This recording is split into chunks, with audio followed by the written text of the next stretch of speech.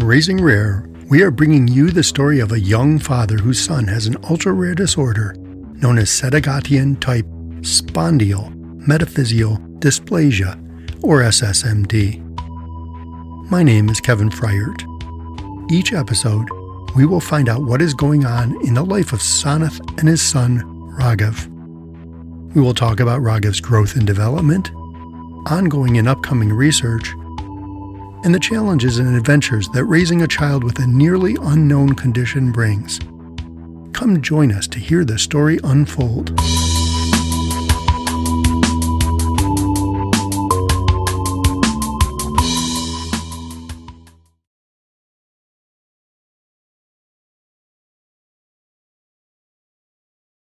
So again, the book is called More Than You Can Handle: A Rare Disease, a Family in Crisis, and the Cutting Edge Medicine That Cure the Incurable. And it is essentially about what life is like for a family that expects life to kind of continue on a upward trajectory, and having that entire assumption blown out by a rare disease, how that affects the family, how that affects our relationship, and how we struggled to both keep our family together and to find a cure for our son, who was diagnosed with a very rare, very lethal immune deficiency called CGD, which made him extraordinarily vulnerable to a wide variety of bacterial and fungal infections and unable to fight them off. After years of struggling with this, we decide ultimately to take him to Duke University Hospital, where he undergoes one of the most harrowing, risky, and lengthy medical procedures known to man, a bone marrow transplant using umbilical stem cells. And after a year or so of grappling with that and all its ordeals, Sebastian makes it home. He recovers. I'm blessed to say we learned a lot from the great doctors and nurses and the other families that we bonded with down there.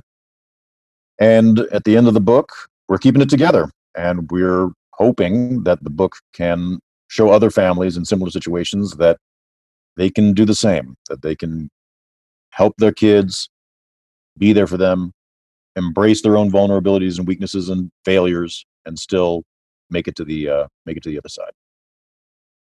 And where will they be able to find the book? Oh, yeah. So your local bookstores, Amazon, Barnes & Noble, anywhere you can buy books these days. Our publisher, Avery, which is an imprint of Penguin Random House, is doing a real yeoman's job trying to get it out there. It should be easily accessible. So by all means, feel free to pick up a copy. The one thing, I will say this, the book is very intensely personal. If I write another book, I will not write it in the first person, but it was very much written with a mind to people who have tens of thousands of other things they can do with their leisure time. I did write it with the reader in mind, and I wanted the reading experience to be engaging and fun and not feel like a chore or a duty. So I think you'll find it, I hope you'll find it a fun and entertaining read, as well as a quote unquote important. Welcome to part 2 of our discussion with Miguel Sancho and his wife, Felicia Morton, who is a very active patient advocate. Last time we heard about the grueling process they and their son, Sebastian, endured to cure him of chronic granulomatous disease, or CGD. Miguel, could you remind us what CGD is and what it does? Absolutely. And thank you again for having us back on the show and being able to participate in this very important discussion. To answer the question, yes, CGD, chronic granulomatous disease, is a monogenetic mutation on the X chromosome that results in the patient not being able to fight off certain bacterial and fungal infections. That relates specifically to the functioning of an important white blood cell known as the neutrophil, whose main task is to surround and devour these pathogens when they infect the body. And CGD patients basically make the neutrophils, but the neutrophils can't do their job. And so as a result, when they get an infection, the neutrophils will swarm the site of the infection, but they won't get the job done. And as a result, these cells will build up into something called granulomas. Thus the name, just the very clunky name, chronic granulomatous disease.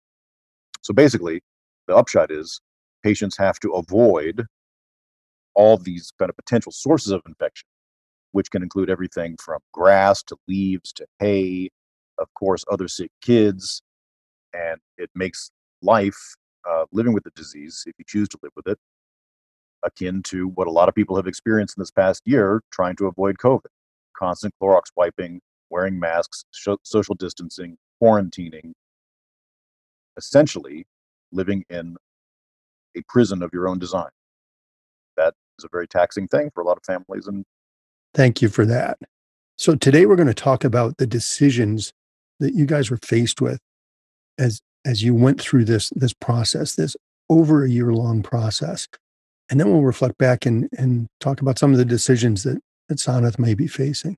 So can you give us a summary, a couple of the big decisions and how you guys approach them? I will let Felicia expand on this a little bit. The one thing I will say about this particular disease, this particular situation, is it gave us a number of paths forward, none of which were particularly easy or obvious. I'm not making light of the disease leukemia. Leukemia is a very serious disease.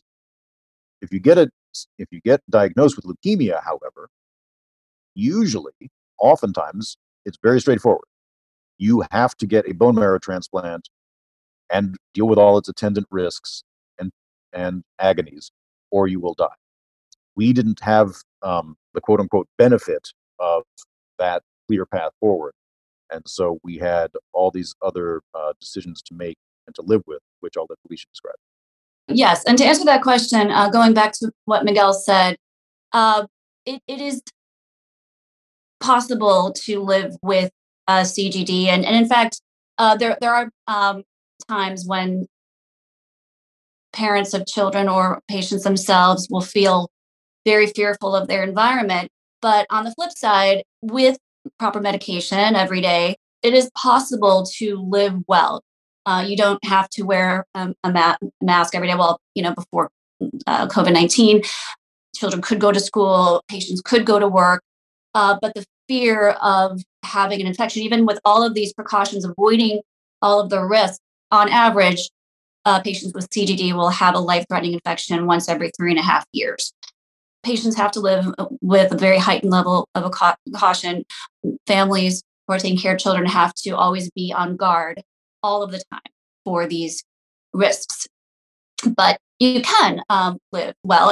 And so that's what made the decision very challenging for us, because we could continue to give Sebastian daily prophylaxis, or we could undergo this very risky curative option, which we at first thought it might be a traditional bone marrow transplant. And then we found out that option was closed to us. And so as we're talking to these points as to what the cascade of decisions are for parents, there is often what seems to be a clear path, and then that path might be shut. And then we needed to go to the next path, and that door was shut, and the next path, and the next path.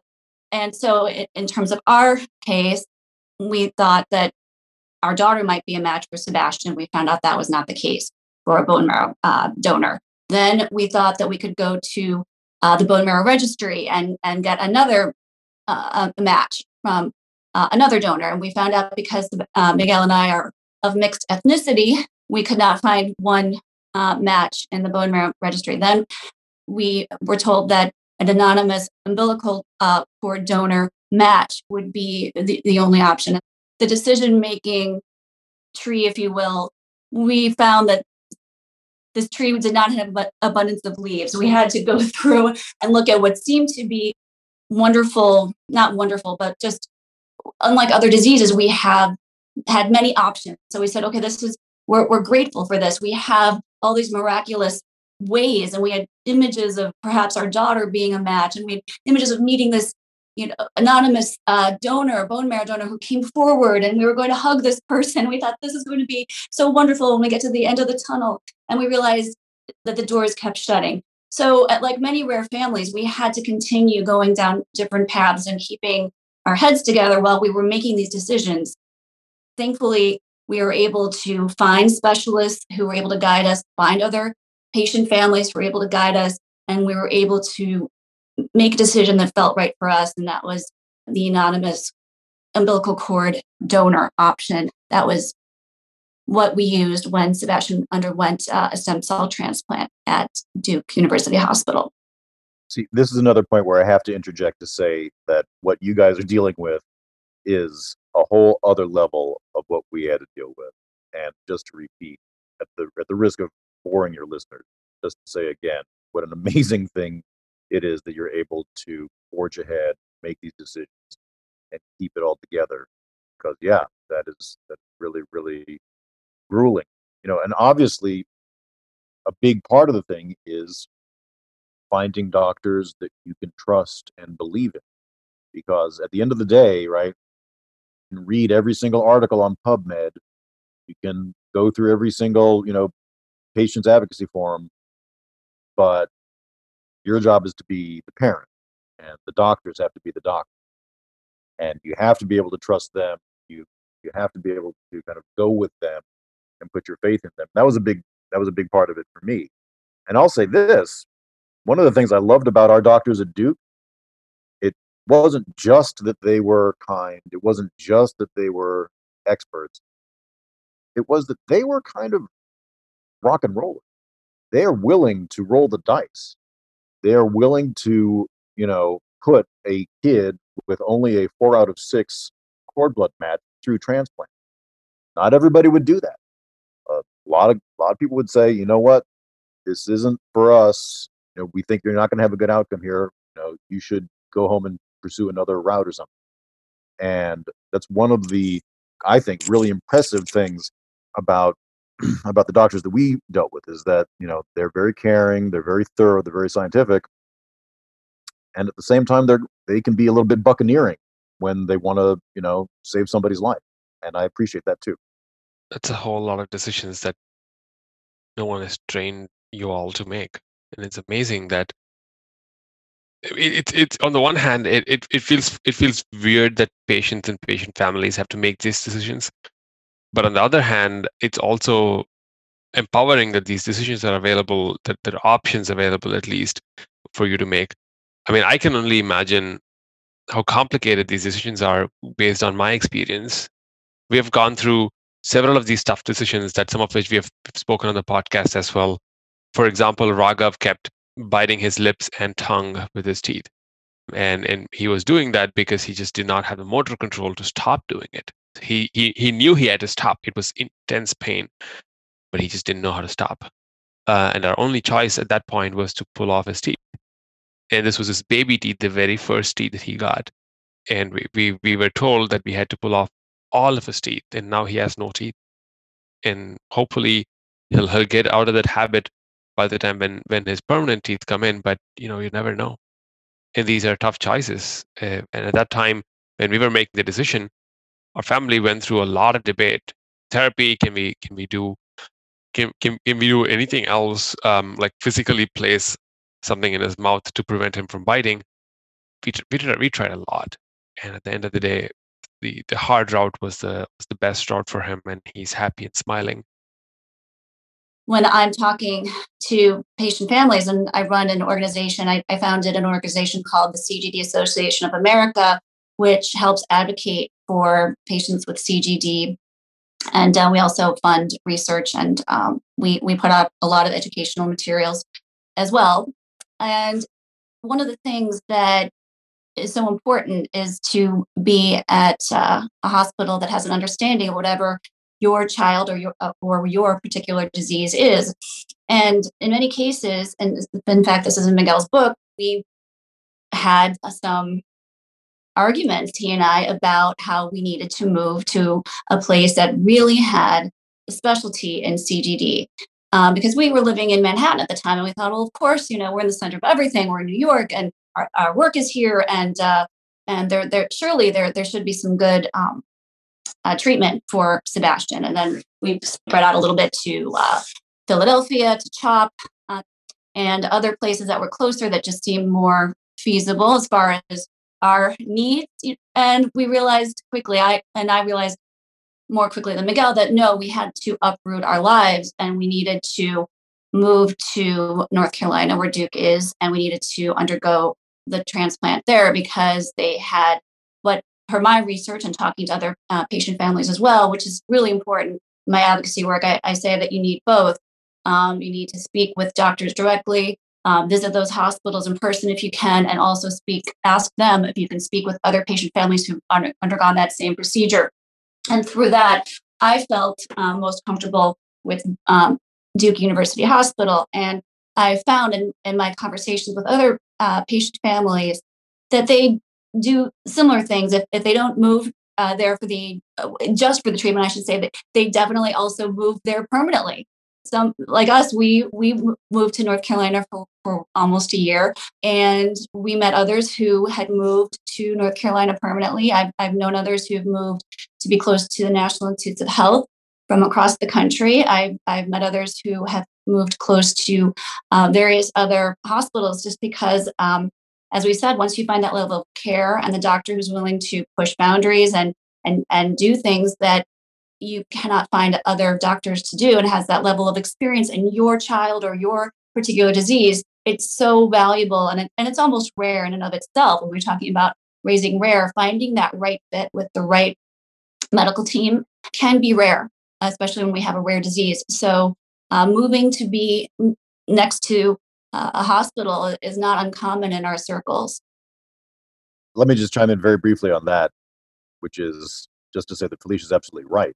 I mean, I remember it quite vividly. We lived on the east side of Manhattan, literally a 15-minute walk from one of the most world famous cancer centers, and therefore, bone marrow transplant centers in the world, Memorial Sloan Kettering, which is great and is, deserves its reputation.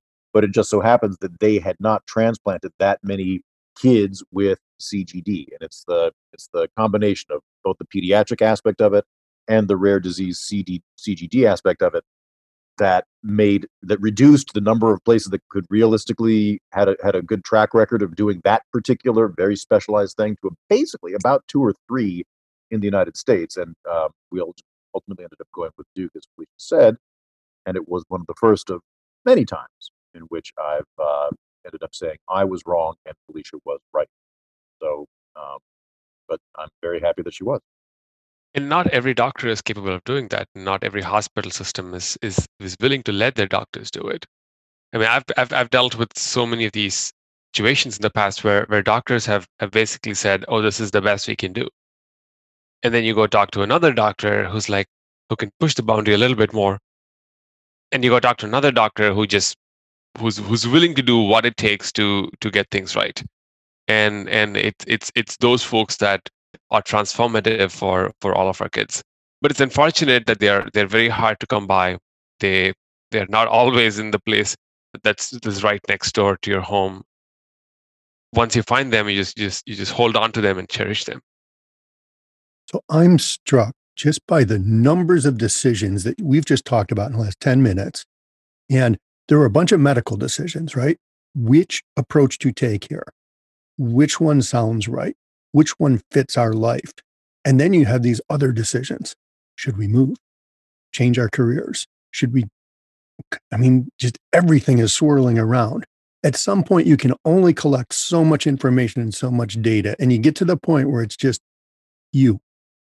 And the doctor turns to you and said, what are we going to do? How do you guys, all 3 of you, how do you, make those leaps at that moment? After all the analysis is done, the decision sitting in your lap.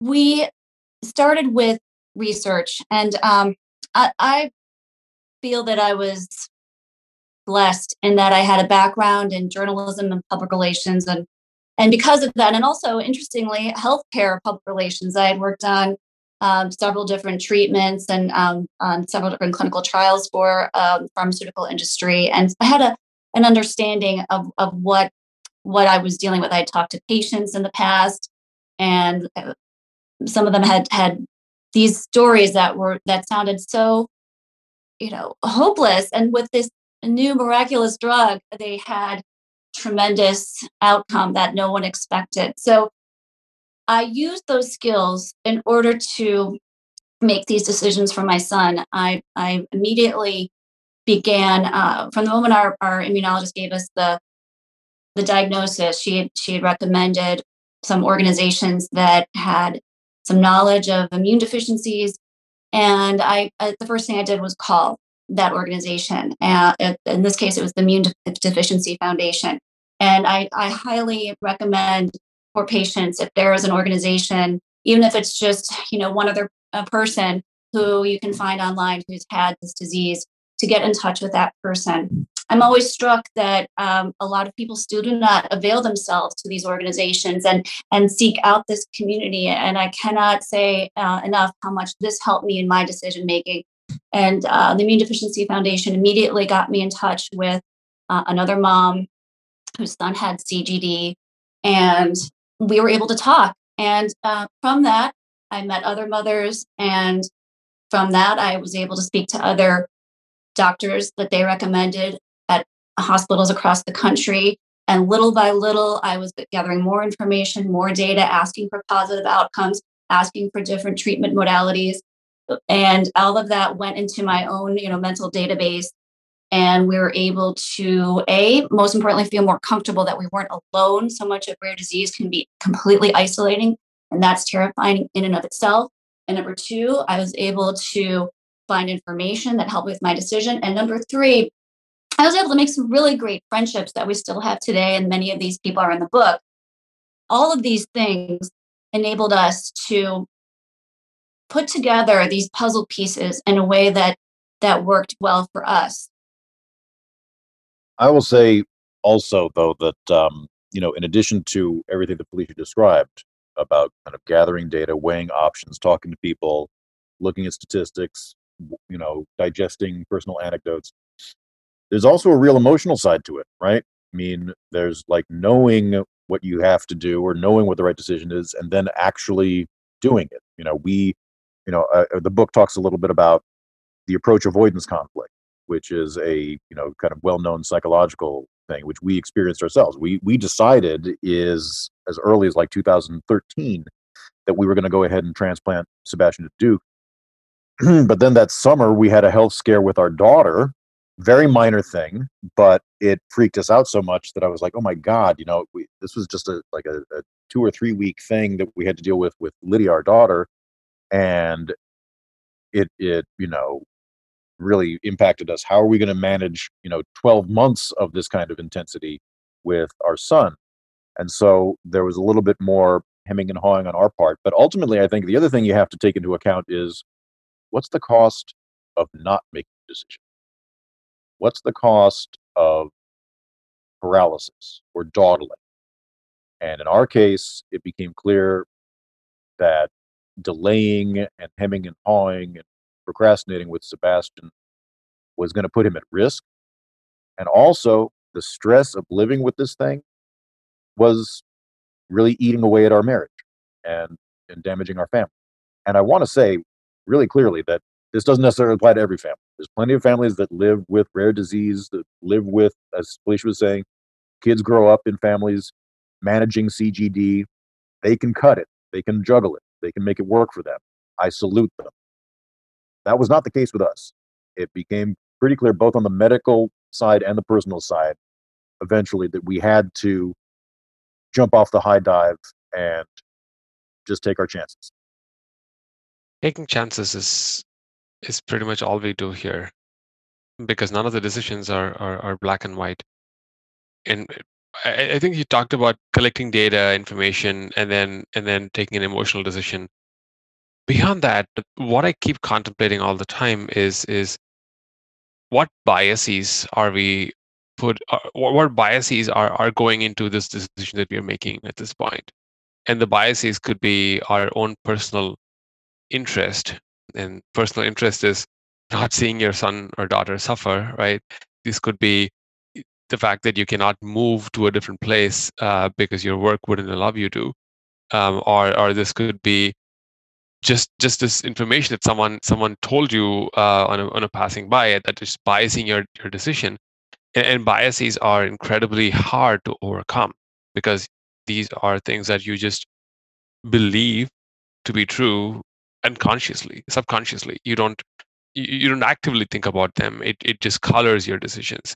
And this is something that I always think about is what biases go into those decisions that we're currently making. How can we get around it? I don't have a solution to this problem, but this is something that I always think about. And when we make tough decisions like the ones that we were talking about here, biases are incredibly important, because some of those biases are what keep us comfortable, right? Like in some cases, we as a family would rather not intervene with our sons or daughters' life, because it's going to create them more hardship, and we would just not like to have them go through the hardship. And that's a bias, and that's fine. Stay where I am because this is where I know, this is where I work, and I have my friends and family here, and I can't even imagine uprooting my whole family and moving to a completely different state where I know no one. And that could be one. And certainly that is true. All those things are true. I'd like to point out though that at various hospitals, we've met people from all walks of life, all different socioeconomic levels, and there are resources that are there, from the Ronald McDonald House to various things that people do, and Miguel talks about that in his book. But that is one bias. The other bias is to intervene or not, and there are many different ways that we can choose medical treatments for our child. One bias, I think, is that one of the most powerful ones that Miguel and I talk about is who we are as people. And one thing I struggled with, and Miguel struggled with as well, is he felt that he was a father who couldn't handle this. He felt that this is not something that he was equipped to handle. I felt in my own bias, and what we struggle with the most sometimes is just ourselves, our own demons, our own sense that we aren't capable, that we don't have the wherewithal to handle this. I thought that I couldn't stand beside my son and watch my beloved son suffer through bone marrow transplant, which is one of the most agonizing things a patient can endure. And then I also knew that, and what many people don't realize is that when you have a child who undergoes a bone marrow transplant, after the child is discharged, hopefully they will be, there is almost a year of the mother or a parent becoming the nurse. And that involves giving the child the infusions via their tubes, and knowing how to do that and not making any false steps, because that can also damage the health of your child, if not worse. And so the pressure of that, having no medical background, being someone who can be anxious, thinking, can I do this? My bias was, no, Felicia, you can't. This is impossible for you to stand beside your son and then also administer these very powerful medications yourself via IV. How can you possibly do that? I was daunted. And it wasn't until I spoke with another mother who galvanized me and helped me just change what I thought about myself, my bias against myself. She had 2 sons who had CGD, who went through transplant at the same time. And she did it.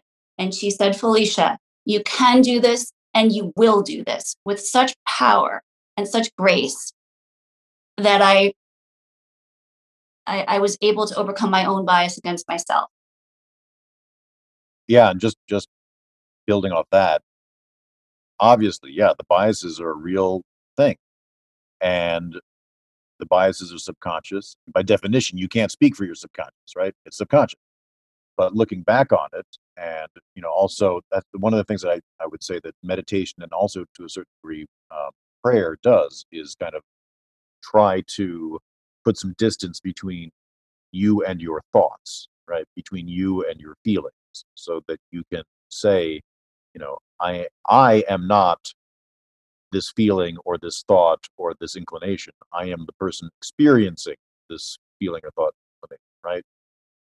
I am the sky, everything else is the clouds. But you can do that all day, but still it doesn't mean you're going to be completely immune from it, right?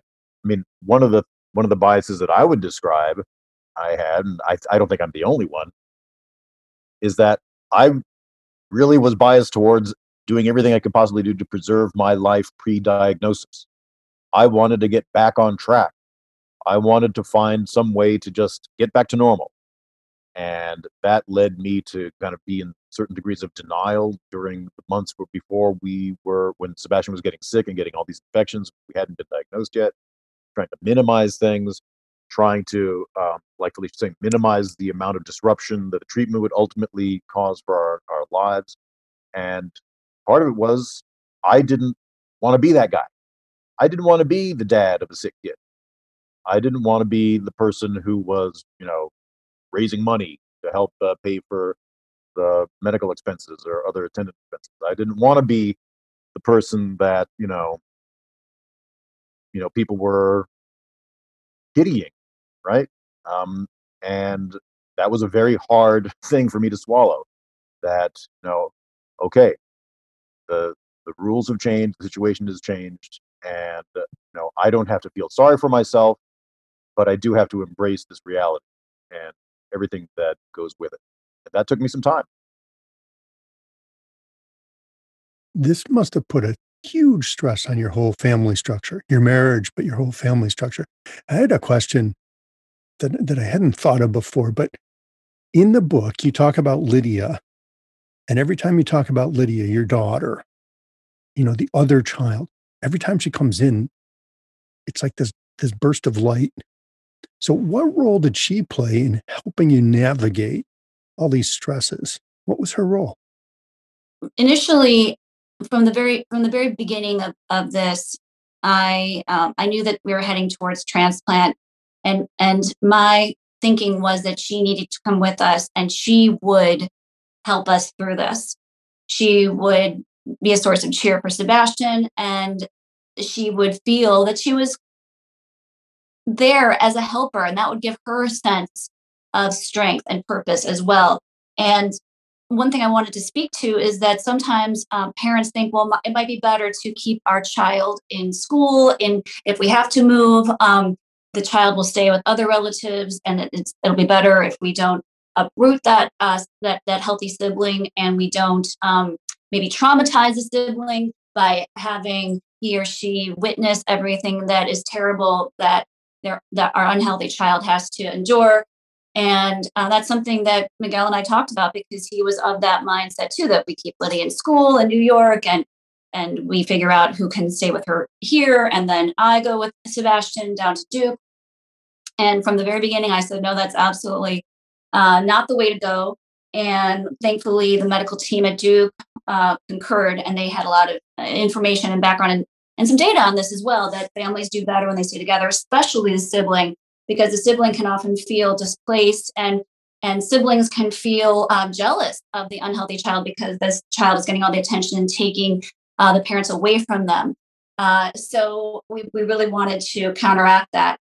And so Lydia was a source of joy for us through all of this. She is preternaturally cheerful. Oh, she was. Let me just put it that way. She was at this younger age. She was always a bundle of energy and happiness, and always looking on the bright side. Today, she's going through. She's 12, almost 13, and so that changes. And some of it could be, typical cynicism that a preteen has for the world. And we're still figuring out how this has impacted her. She will say, no one knows what I went through during that time and how hard it was on me. And we try to talk about this with her. And she perhaps felt in some ways that she did needed to be the cheerful one. She did need to cheer up her brother and help her parents be happy, because she saw how much we were impacted by this. And that was a lot of pressure on her. So it's really important to talk about how the healthy children deal with it, and look for ways to include them as much as you can, have therapy, have resources available for them, and try as much as you can to give them your attention as well, and continue to understand that these are things that are going to impact them for the rest of their lives. Everything Felicia said was true. I'll just say, one very brief little anecdote that made it all very clear to me exactly how important it is to have the sibling present during procedure as rigorous and arduous as a stem cell transplant, which is, there was one point where Sebastian was like at the rock bottom. he was, not interested in playing. He was just lying on his bed, miserable and vomiting, very regularly, and just really in a bad way. And the rules for sibling visits are somewhat restrictive on the unit because it worries about infectious disease spreading and stuff. But we were able to bring in Lydia once during this particular day, and the minute she walked in, he just sprang right out of bed and started smiling and wanted to play with his sister. It was almost like, the whole sick thing was just, pretend. And we had this large volume of research and stories about how, the presence of the sibling can really help a sick kid get through. And of course, I'll be the first to say that my daughter helped me personally in ways that I'll always be grateful for her as well. And I can step in here and be at the other end of the tunnel you just described. So my daughters are in their early 30s now. That stuff that you're seeing at 12, someday, like when they're 20 or 21, suddenly it all evaporates and those great little kids come back again. So you can have that hope out there. Your job is to get them to the other end of the tunnel. Yes. Are there any last words of wisdom that you'd like to give Sanath and Ramya and all the families they represent? I have struggled with this question because we're all so different. And I speak with, in my work, in my advocacy work at the CGD Association of America, I speak with different patients and different patient families. And even in the chronic granulomatous disease community, there's so many different levels. Sebastian had the most severe level of CGD. So that also kind of helped us in terms of determining, yes, we needed to go through this at some point. The different parts of this are clear in that getting involved, getting engaged, I can't say enough. We have to fight the inertia to feel isolated. And that's even harder during COVID-19. We have to reach out to others. We have to find our community within our child or our own particular disease. And that will afford us not only a sense of not being alone, but of course, through other patients, other parents, we are going to find other doctors, ones that they personally recommend. We can Google all we want, but those sorts of referrals from people who've been there, who've had positive outcomes, especially, that creates a sense of confidence that helps our decision-making process better. Now, after we do all of that and we feel comfortable that we have left no rock unturned in terms of reaching out, gathering data, doing our own research, reading PubMed every night until 3:00 in the morning, which I did for years, then there's a certain point where we reach a decision that we feel comfortable. We know we've done everything that we could in terms of reaching that decision. Then we've got to let it go, because at that point, we don't really have control anymore. We're at a certain level. We're giving control mostly to the doctors and then also to, in my case, I have faith in God. And allowing myself to feel like I wasn't in control anymore was actually a relief to me. I felt like I was in such control of whether my son lived or died. And every day I had to be rigid in terms of what he did in order to keep him alive. It was like a tremendous burden was taken off of me when I finally did say, okay, now he's the doctor's and he's God's. And I was able to enjoy my son, be beside him, play with him by his bedside, bring that positive and calm energy to him that he needed for his health and to get well. So as far as advice that I have for families, I hope that is something that it are basically three parts. It's the control what you can with meeting other families and meeting other doctors, and then try to let go of that control once you've been able to make that decision, so that you can find a sense of peace with your decision. Yeah, I don't feel necessarily comfortable putting myself in the position of giving advice. I'm much more on the consuming side of advice than the producing side of advice. But I would say this: there's every indication that you guys are acting heroically now, and I salute you for that. But you don't need to be heroes all the time. You're allowed to break down. You're allowed to make mistakes. You're allowed to trip up. You don't have to be on your A game 100% of the time, 24/7, and you should have enough compassion and understanding and forgiveness for yourself if you trip up sometimes. You're not a bad person or a bad dad if that happens from time to time. That's my broad advice. And then my one specific piece of advice is make sure you're getting enough sleep, because a sick kid can jam up your sleep patterns 9 ways to Sunday, and nothing can compromise your brain chemistry and send you on a downward spiral with the brain chemistry faster than chronic lack of sleep. So by any means necessary, ASMR, sleeping pills, meditation, whatever, get your sleep. That's as far as my advice giving goes.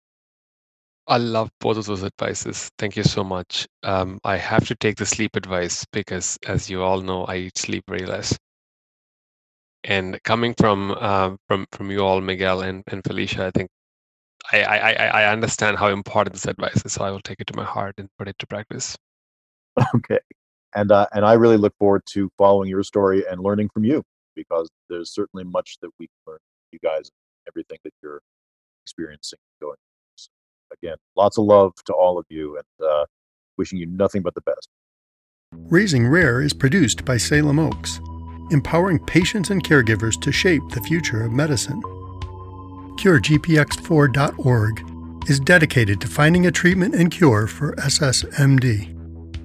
You can donate to CureGPX4 on the Raising Rare podcast page or at CureGPX4.org. You can continue to follow Raghav's story next time on Raising Rare.